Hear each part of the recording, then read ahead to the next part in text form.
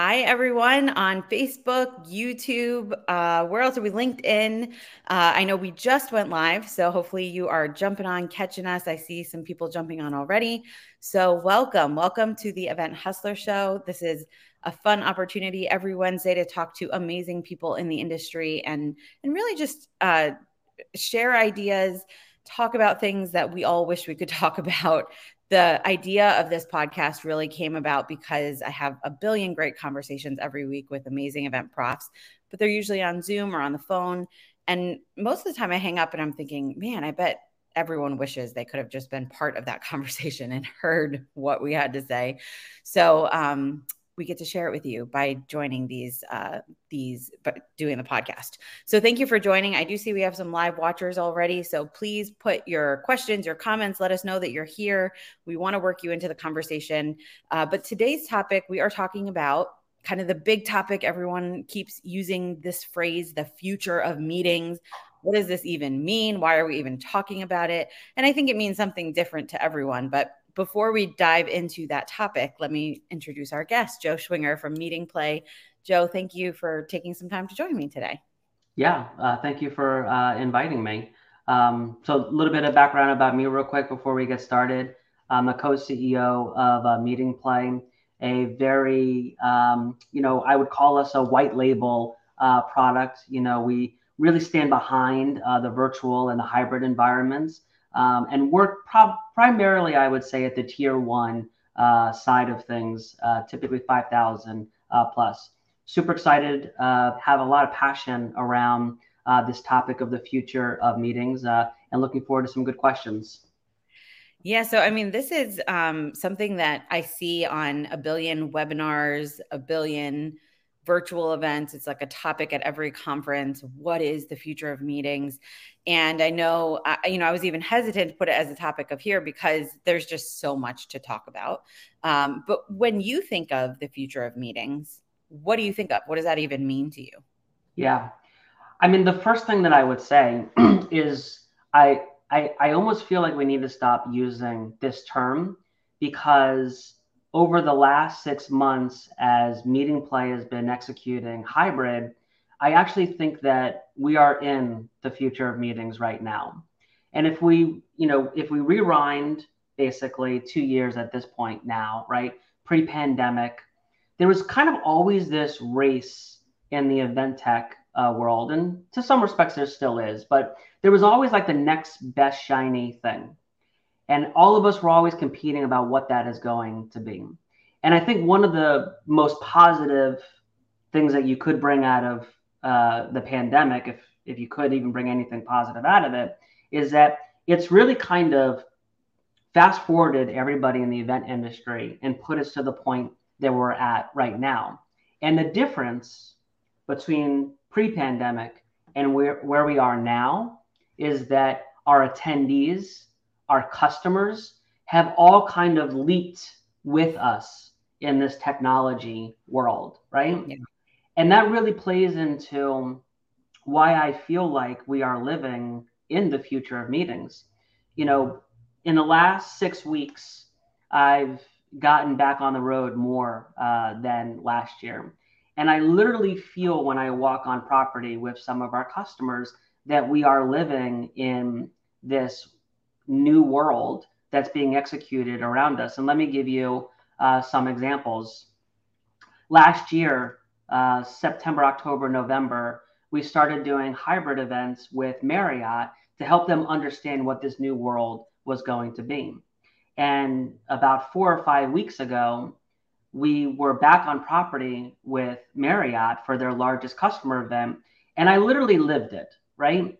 It was this, timeline of best practices from the lens of safety on property last year and the learnings of COVID and taking the attendee experience and adding a layer of safety on top of it.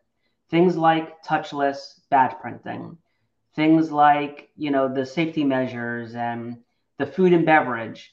First of all, Marriott they've always been, in my opinion, a leader in this arena, but Michael and Glenn and the rest of the event team literally put on the most spectacular display of how to put together a meeting in a COVID environment.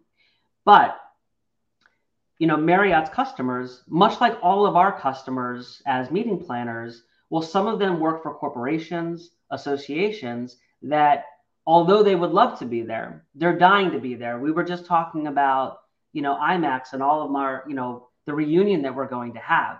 Yeah. There is a subset of people that, regardless of their desire to be there, cannot be there. Corporate restrictions. And I also, I would say, life has happened, right? Like people now live remote, childcare is different. Everything about the world that we live in is different. And what we heard loud and clear at this Marriott event from the virtual environment was, thank you so much, Marriott, for providing me a choice. Okay. And that is the difference pre-COVID versus post-COVID that we really highlight with our customers, that there's actually an opportunity right now. Sure, we want to be looking 12 months ahead, but let's not ignore what has happened over the last 12 to 24 months, and let's live in right now. And, Marriott had a certain number of people that couldn't make it and basically had to cancel last minute because corporate. And think about the investment in that meeting to get everybody together, and how that investment was not lost on the virtual attendees. They still got to see the keynotes. They still got to be a part of an overall experience. And that's a key learning, right? The capabilities of providing people choice. And then let me give you one more example before we move on to the next topic. Another, big shout out to the event planning team at Linux Foundation. They recently did their KubeCon North America in LA. And I mean, California has been changing every day, but they still really push forward with putting together a safe and highly interactive environment. And one of the things that when I talk to people about the future of meetings is, don't forget about the social norms that have been introduced as part of the virtual world. I have never seen so many speakers go live and address attendees. I mean, prior to the pandemic, right, somebody would give a presentation and 90% of the time they would walk off stage and that was the end of it, right?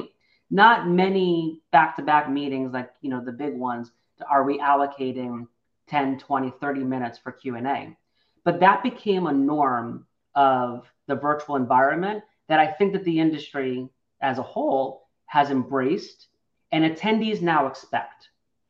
So I go to this example from KubeCon. They said, look, we're going to do this in a hybrid environment, but we are not going to have a second-rate experience for our virtual attendees.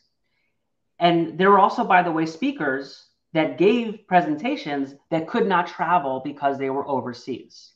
Sure. And together, using the best practices of a hybrid environment, the mobile, the virtual, you had speakers overseas that were addressing people that were highly engaged in the room. And then they had the opportunity to interact with people that were, 3,000 miles away, and vice versa.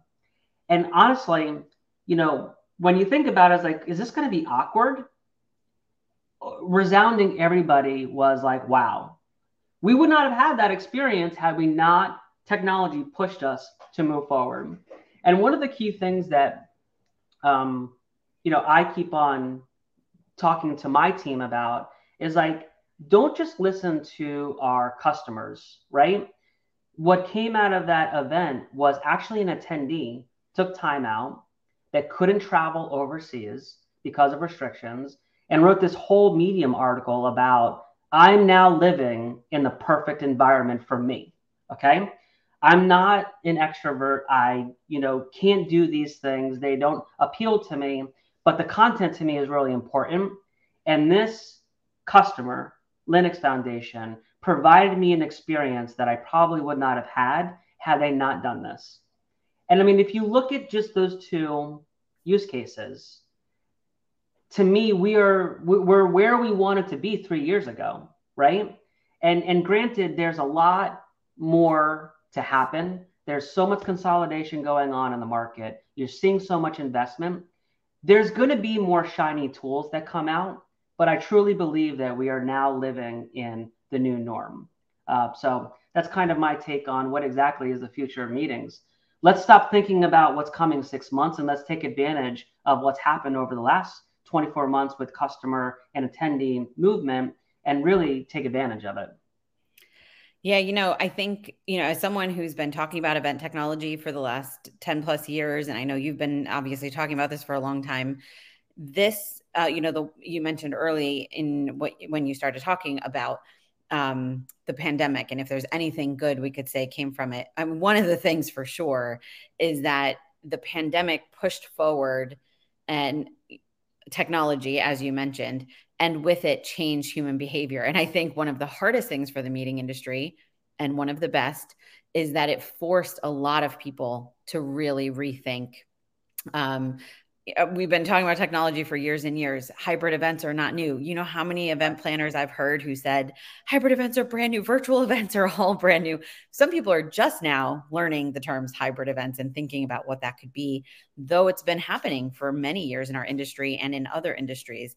It's forced an industry, ours, that really didn't want to change. I read this very interesting article today. The question was, and if you're watching, I would love to hear what you guys think as well. The question was, what is one pre-pandemic thing that you used to do that you will never do again? And there were some funny things in there, like I'll never go bowling and eat at the same time. One of those things you just think about. But there were a lot of thoughts around, I won't be doing the long commutes anymore. I won't feel bad calling in sick when I'm not feeling well at work. I won't feel bad about not working in person all the time. And to your earlier point about childcare changing and workplace changing, what that means for our attendees is really significant, and what they expect and what they want. It's like, once these options, another thing that I read from that article was this idea of no contact delivery. Let's say you wanted food delivered or something. Now, there's no reason that couldn't have been happening 2 years ago. But now people like that idea. They want that to stay. They want the idea that I don't have to interact with you at all. I just want you to leave it on my doorstep and let's just, that's how we interact. And I think that that's really interesting. And I think one thing to consider here is, you mentioned, like, let's not look too far in the future. I think event planners are they're so far behind that to your point, they need to catch up on what has happened in the last year and a half, and really soak in what this means for moving forward. I talked to someone yesterday who was saying, like, we can't even plan. There's no business structure where we can plan 3 months out because it is going to change no matter what planning we do. That's the world we live in. So instead of looking at the future and what exactly it's going to look like in a few years, what about what we've just been through and what that means for our attendees and therefore for our events? We do have a question from someone who's watching, Brandy, who wants to know, do you think corporate restrictions will significantly impact on-site event attendance in 22?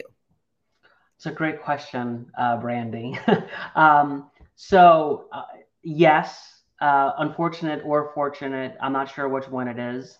One of the best quarters that MeetingPlay has is Q1 for company kickoffs and sales kickoffs. And what we saw was a high desire to go back on property and get these companies together because they have not been together in the same room in some regards in 2 years, right? And, the Delta variant really put that into perspective for a lot of people. There was this huge rush of, it's over, let's get these hotels booked, let's start planning. And then all of a sudden you had states that were closing down again, that there were restrictions around meetings and they weren't going to open that up. And I think that was the reality point, not just for our customers, but for the whole industry. Mm-hmm. Well, I better have a backup plan.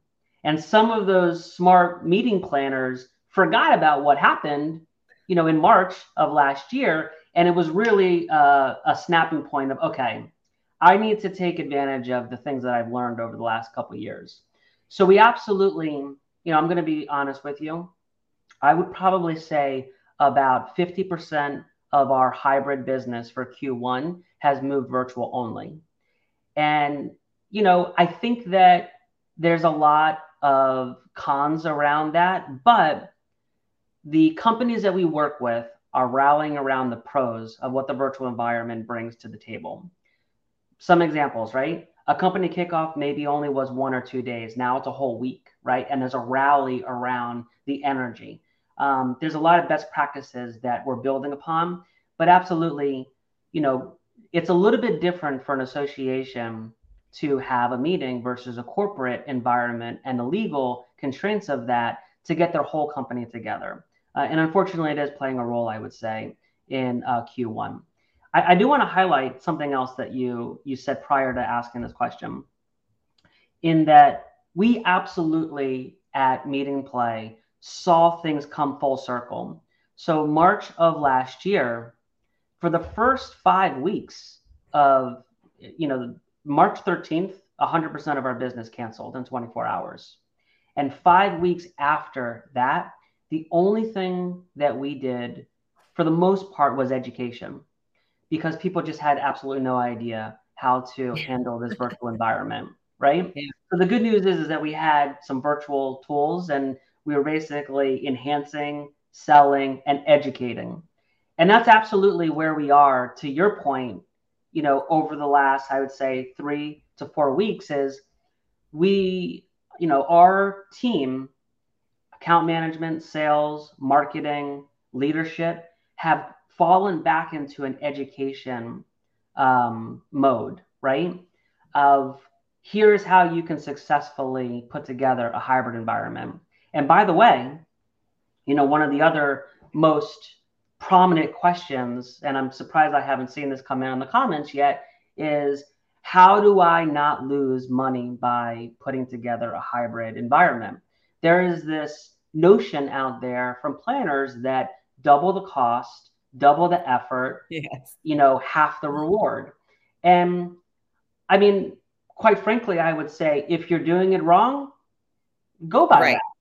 But Sure. now that we are executing hybrid, I can tell you that most of our customers are actually on the positive side of ROI.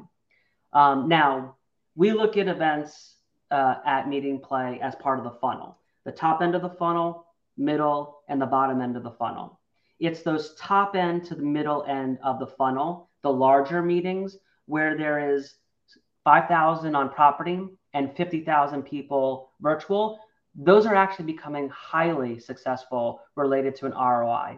But even the lower funnel, the highly targeted, we're starting to see really good ROI there. So not only are we leveraging best practices, but we're leveraging the marketing components of the funnel and what we've learned, and we're making these events profitable for folks that were losing money in a virtual only environment.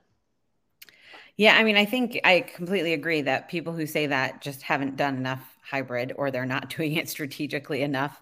If it's double the work and double the money and you're getting half the return, you're not doing it correctly. And you're not leveraging all of these tools. What are some of the best practices you're seeing in terms of that revenue piece, since you brought it up, that brands are doing to make more money by going hybrid as compared to virtual only or even in person only? They're making more money. Yeah. So I'll talk on the hybrid side, and let's talk about our friends, the sponsors, right? So we absolutely went on this roller coaster as event professionals and event tech professionals related to sponsor engagement. Let's rewind back to March, April, our first major virtual environments. There was this thought initially: sponsors hate virtual environments, right? And I go back to the education component of our event providers. Sure, for the first couple virtual events with the sponsors who were new to this medium, they may not have received a great ROI. But in November last year, when we started to poll our sponsors about going from virtual back to on property, Overwhelming, what we heard from our sponsors were, well, don't take away the virtual reach of what we've been getting over the last couple Right. months. And that's kind of that up and down that we were seeing. I hate it. I love it. I don't like it. Don't take it away. Yeah. So what we've been doing in the MeetingPlay world is really providing the best of both worlds, and our meeting planners the capabilities of moving their sponsors up in terms of their sponsorships to, make a little bit more revenue by adding more value. And at the end of the day, it all comes down to perceived value from your sponsors. So one of the things that we launched that's been very successful is our Go Live feature of the mobile app. So literally the sponsors within the booth click a button and they go live. And one of the most popular components of our virtual environment was that go live when sponsors could interact, present with the virtual attendees. So here's the most important thing that I want to say. We didn't remove functionality. We augmented and enhanced. So we gave our event planners, don't worry about coming on property. You're going to get more value by having on property targeted attendees walk into your booth.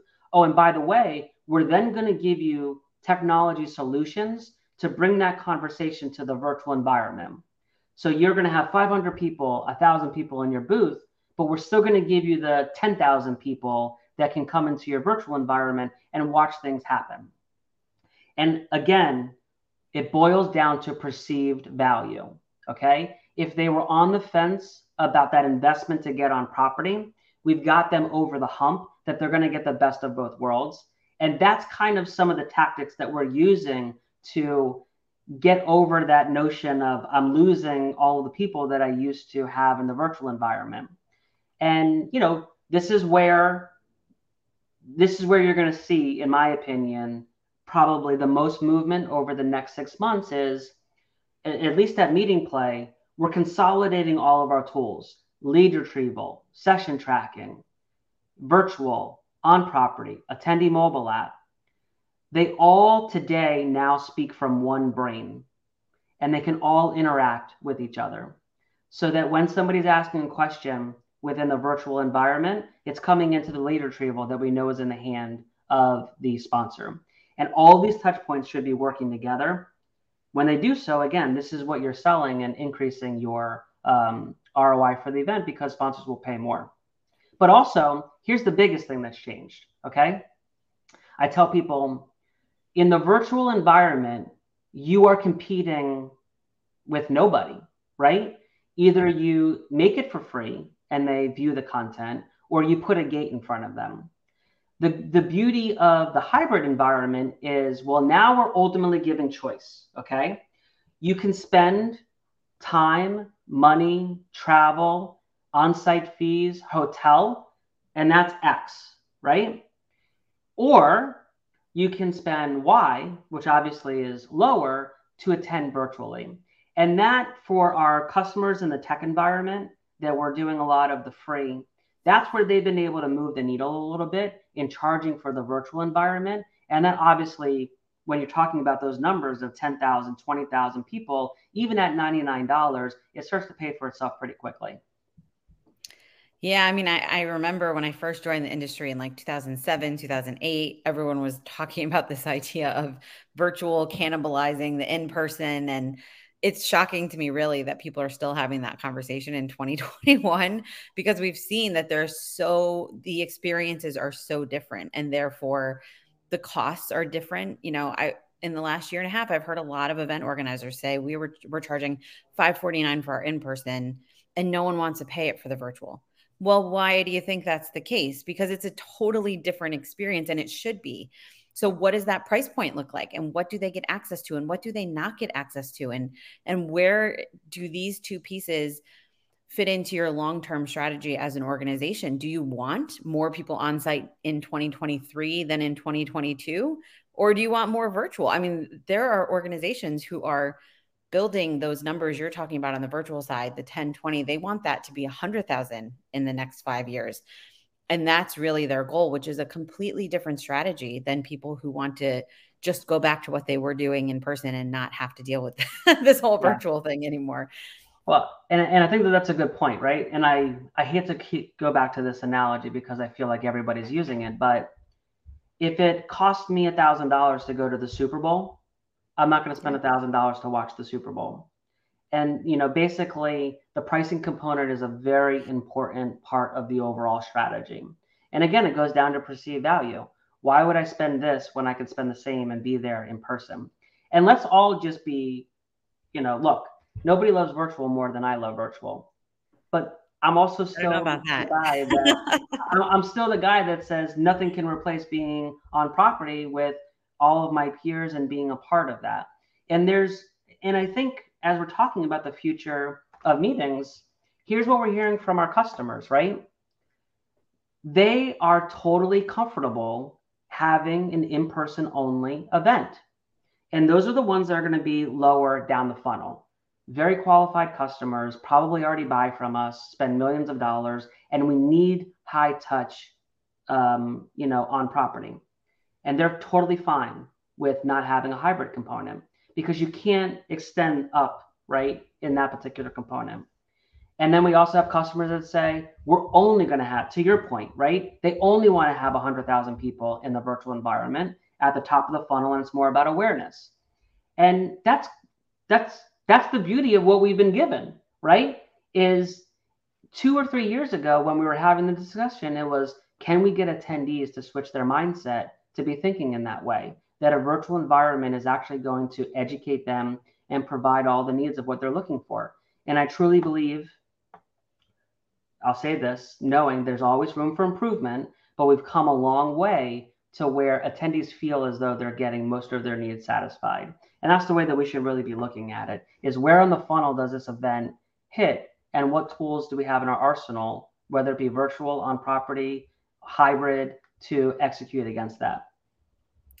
Yeah, and I think we're going to see that continue to change, that value that they feel like they've gotten now that they weren't getting 2 years ago will be even stronger as event organizers learn how to harness virtual and hybrid tools. And I won't be surprised if in a few years you're paying more for a virtual ticket than you're paying for an in-person when we do it well and people Yeah. come to expect value and not pre-recorded webinar junk that they're getting now. Well, that actually hits on a question that just came in Yes. so who's doing it well? And to your point that you just made, where do we see the scales tip a little bit where people might pay more in a virtual environment than they would on property? And maybe I'll answer this question, but we're running out of time. Honestly, in the educational market, and again, we work a lot in the tech sector where it's product education. This is where I think the needle moves first, because when you are on property, you can only be in one room at a time. And when you miss something over here, you miss it. It's gone. But part of, if you polled 100 attendees in the education sector, they would probably overwhelmingly tell you that they prefer the virtual environment because it's more conducive to what they're trying to do. Learn, better understand at their own pace instead of somebody else's pace. Yep.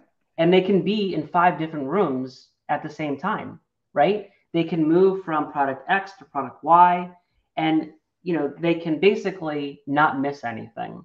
And that's where I see the needle really moving, is in the product education and in the education. Entertainment, obviously, there's a lot of opportunity there, but when you educate somebody and you hit on their interest, you can move them from a dollars perspective, I think, much faster than a concert for 60 minutes. Yeah. Well, and using the concert example, I think there are cases where I've seen VIP virtual experiences where before the concert happens, you're one-on-one virtually with the artist and you get to ask them your questions and you get your meet and greet that you would never probably have been able to afford doing in person, or the tickets were sold out or whatever. And the capacity becomes larger for that artist to reach I think there's just so many cool things that can happen here. And we are running tight on time, so we're going to have to wrap it up. I want to end with this comment from Lauren, who's watching on YouTube. She says, is engagement something different to everyone? Should we start looking to attendees for their opinion on what is truly engaging in virtual and hybrid meetings with this new normal? Absolutely. I think that is exactly one of the biggest takeaways from the conversation we've had today, is that engagement means something different to everyone. Virtual, hybrid, in person, they have different value levels to everyone and every organization. And I think it's more important for us to be asking our attendees right now, what do you want? What does that look like? How do you want to receive content? How, Brandy asks, what's the mix between virtual content that's entertaining and engaging and educational? Ask your attendees, because you're going to find that that is different at every level. Every person will feel differently. And the beauty of hybrid is that it gives us the opportunity to serve our attendees in all of these different ways. Obviously, we have limited resources. We can only do so much as individuals. But really, I think a great point to end on. Joe, thank you so much for sharing your insights with us today and really getting this conversation started. If people want to connect more with you, where do you want them to connect? Oh, find me on LinkedIn and send me a connection request and let's chat. LinkedIn/Joe Schwinger. Thanks, everybody. Perfect. Thanks, everyone. We will see you next week with another episode of the Event Hustler Show. Thank you for joining and commenting and being part of the conversation. And we'll see you all next week. Have a great week. Until then, hustle hard.